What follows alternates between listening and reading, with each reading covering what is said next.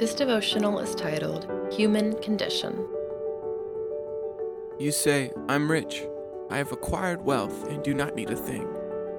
But you do not realize that you are wretched, pitiful, poor, blind, and naked. Revelation chapter 3, verse 17. The key to healthy human activity is the difficult balance between acting as God's steward but not imagining that we are gods ourselves, taking ownership instead of seizing control, serving instead of manipulating through power, love as transcendent community rather than transactional superficiality, accepting reality rather than working under the arrogant delusion we can make a new one. In this rebuke to the church at Laodicea, Jesus tells them he is chastising them because he loves them. The current reality is that their perspective is warped. They think they are rich, while they are in actuality wretched, pitiful, poor, blind, and naked. They must have been pretty deeply immersed in self-delusion for Jesus to have to use such graphic terms to describe their condition. Not just wretched, not just pitiful, not just poor or blind or naked, but all those things.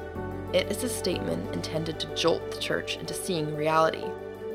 How could there be such a vast chasm between what they perceive and what is true?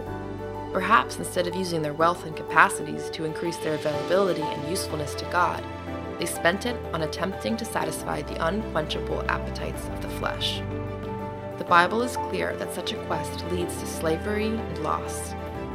Jesus gives those whom he loves a jolt to shake them into reality, to help them realize their poverty and get to work amassing true riches.